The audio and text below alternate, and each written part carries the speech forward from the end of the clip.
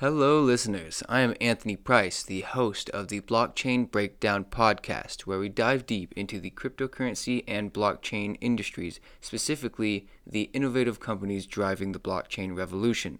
Today is the second in a six-part series where we interview the managers and founders of the Lending Coin. The Lending Coin is a Boise, Idaho-based blockchain-enabled real estate lending platform. Basically, their business plan is to act as a private lender to refinance commercial real estate buildings at subprime rates, basically beating out all the competing banks and other private lenders.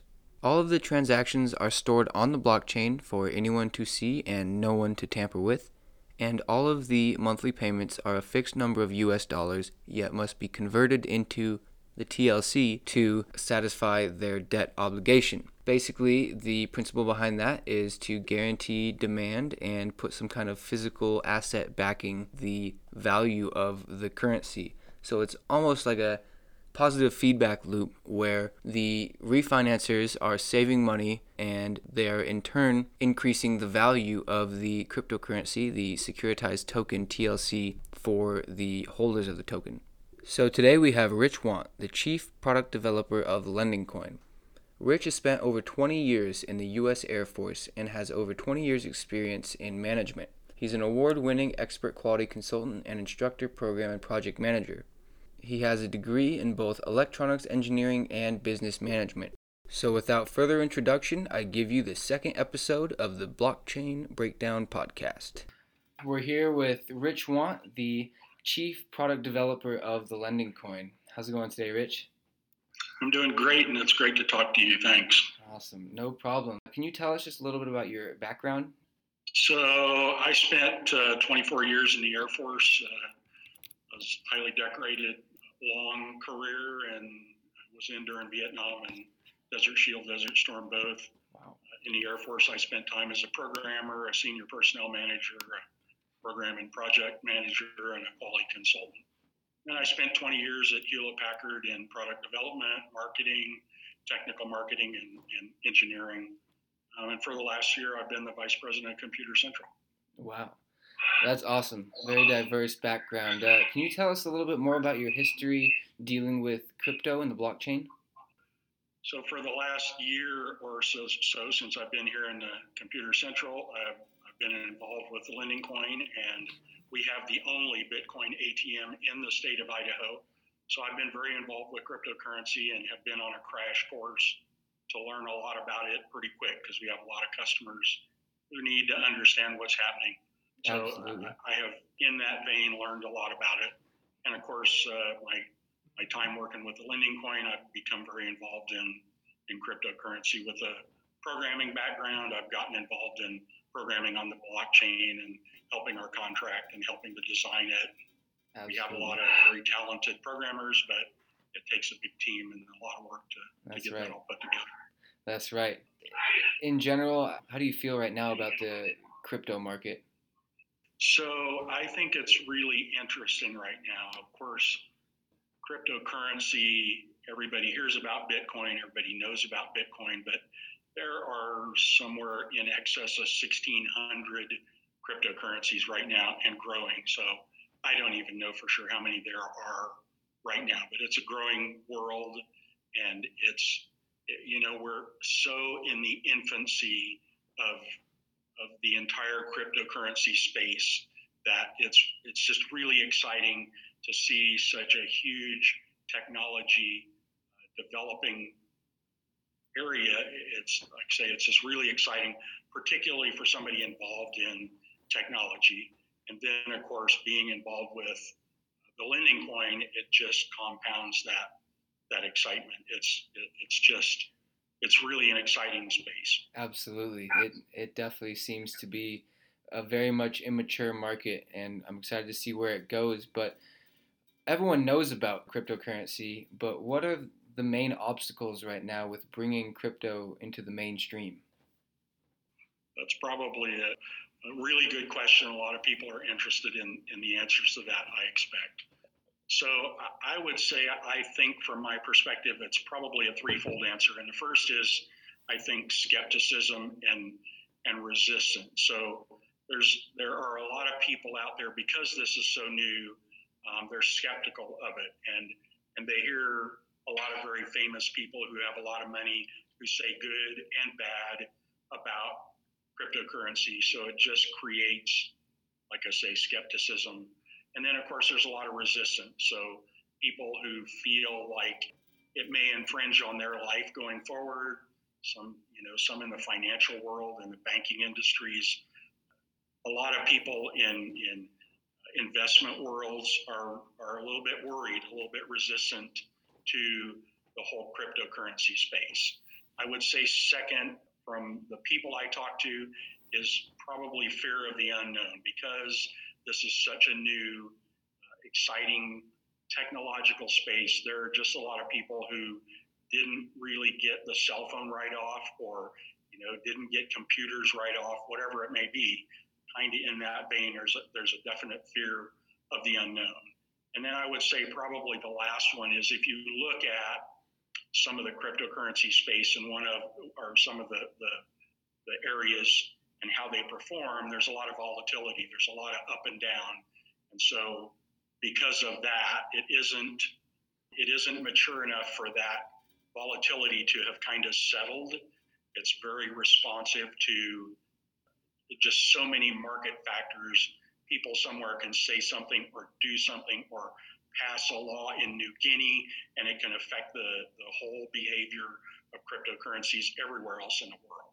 So I think those are probably the areas that most affect that. Yeah, absolutely. That's a great answer. And a lot of people are still very skeptical about cryptocurrency, and they don't even understand my next question, which is, how does someone get a return from cryptocurrency investments? It's kind of a two-part answer. The first would be short-term, and the second would be long-term.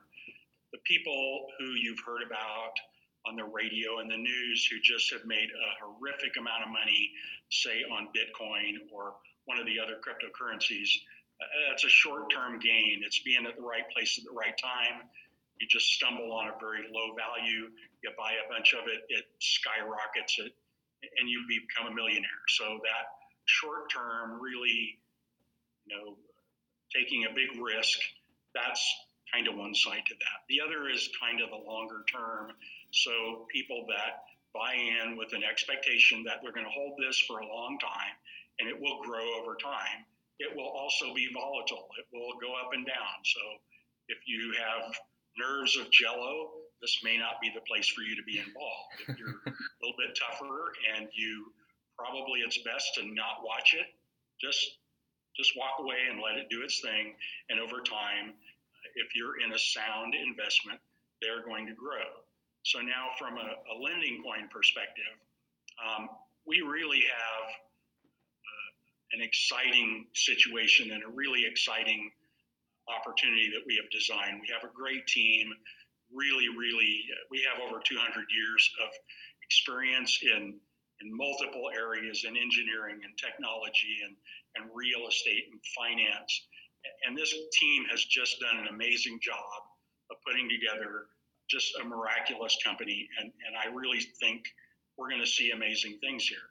In that vein, an investment in the lending coin, first of all, because our business practices are so sound and so well designed to grow the business, we're refinancing low risk, high value, really good loans at extremely preferential rates. And this makes a really strong, very successful company. So in that vein, we absolutely expect the company to grow very well. The other side of this is a security token. So the other half of this, your slice of the company, is tokenized, and that token will react to market values and market behaviors just like all the other tokens out there. So again, the way we've designed this, we really expect the tokens to have a constant demand that creates an ever increasing growth in the value of the token. So this is two different sides to that coin. You're going to see growth from a company perspective. You're going to see growth from a token perspective. Each of those are going to drive the other side to become more valuable.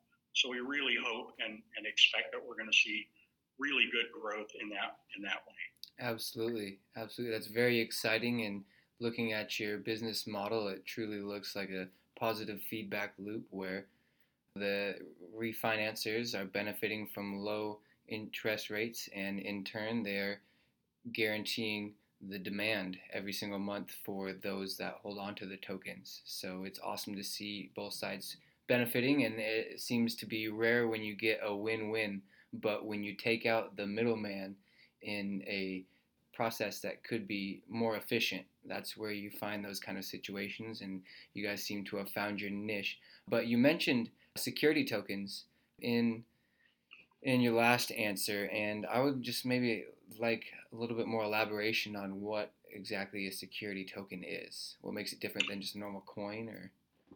So another really good question, and you're absolutely right. Because of the youth, the infancy of this entire world that we're in, so many things have happened. There have been just so many cryptocurrencies sprung up. When all of the excitement really kind of started to go around Bitcoin, it really drove this huge surge of people feeling like I can jump in and just make $1 million and get out. And unfortunately, for so many of those, they were not well structured. They didn't have a competent or a qualified or an experienced team. They didn't really know what they were doing, or they didn't care. They were just in it for the money. They went out through their ICO, their initial coin offering out there, got a bunch of money, and went away. And so those investors certainly suffered because of that. The government, of course, is going to get involved when you have this kind of a situation and look to implement things that will protect the consumer from those problems. So just like the same thing that was seen in the stocks and bonds years ago, this is kind of a recurrence of that. So again, the Securities and Exchange Commission have moved to really try to figure out how's the best way to put safeguards in place to protect consumers. So that's where the security token came from. And so really, when you buy, for instance, in the lending coin, when you buy into the lending coin, you make an investment, you're buying a piece of the company, you're becoming a shareholder, and that is tokenized. So rather than what used to be in the earlier part of this year, when we saw a lot of initial coin offerings that just had no background, no basis, no anything, they were just somebody's idea, get money, leave, and there's no course for you to take, you just lost. Well, in this case, we are a security. We are doing everything that we need to do to comply with all the Security and Exchange Commission requirements and be there for our investors and treat them right and be good stewards of their investment and make sure that we grow as a company. We're not a fly-by-night. We're not one of those pop up and pop. We're here for the long run, and we expect to be very successful in the long run. Absolutely. That's awesome. So as a securitized token, you are registered with the SEC, right? So we have done a lot with the SEC, and we have implemented several different offerings in compliance with SEC regulations. Awesome. And I see, just looking at your lending paper, it looks like you've already got your D and your S regulations and are aiming to get your A plus license. So if you could just explain exactly what those are. So, of course, like I said, it's extremely complex. It's just mountains of regulation that the Securities and Exchange Commission has. And it takes a lot of people a lot of time to wade through all that, understand all the implications. But in an effort to try to simplify that, and I won't claim that I can do that well, the D and the S are regulations under Rule 506, and they establish exemptions to full-blown registration as if you were a full-blown security. What it does is allow smaller companies to get in and create the opportunity for investments for smaller investors and, again, for smaller companies. Those regulations and those rules really implement restrictions like number of investors and how much money can be invested and raised by the company, whether or not it has to be an accredited investor, how much you have to look into their background, things like that. The A plus, on the other hand, it came into existence several years ago as part of the Jobs Act, and it was really focused and intended, again, to get not only smaller companies and smaller investors, but also just public investors. So not accredited, but kind of anybody, and give them an opportunity to be invested in something like the big guys do. So that's really what those regulations are. Like I said, that's a very stripped down version, but it's really protective restrictions, and they're mainly on us, on the company. The C and D and S regulations, we've already submitted those, and we're in the process of getting our A plus offering completed and get it submitted, and we're looking forward to moving into that offering. That's right. Absolutely. That seems like a big deal because I would imagine that most civilians are not accredited investors and would not be able to invest only under the regulations D and S. So we're really looking forward to the A plus to get accepted. Is there, an anticipated timeline for the Reg A plus to get passed? So this is an interesting one, of course. It's dealing with government agencies and government regulation. We have been working on it for a long time, and we're really kind of in uncharted waters. We're so early, there just are not many who are going through the process of submitting an offering under A plus yet in the cryptocurrency space. So we're certainly one of the first. We may be the first, but we may not be the first. There might be somebody else doing the same thing we are somewhere else, and we don't know about it. But certainly when these offerings begin to arrive at the SEC, it's going to be the same thing for them. It's new, uncharted water. They have to evaluate our package, which is pretty large and complex, goes into a lot of detail. So they have to evaluate all of that. It's going to take them time, and I don't know how long it will take them. They don't know how long it's going to take them.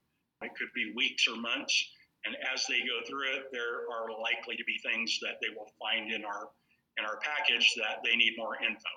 So they will come back probably and say, we need some clarification on this point and this point. We will prepare that, send it back to them. That could happen, a couple of few times.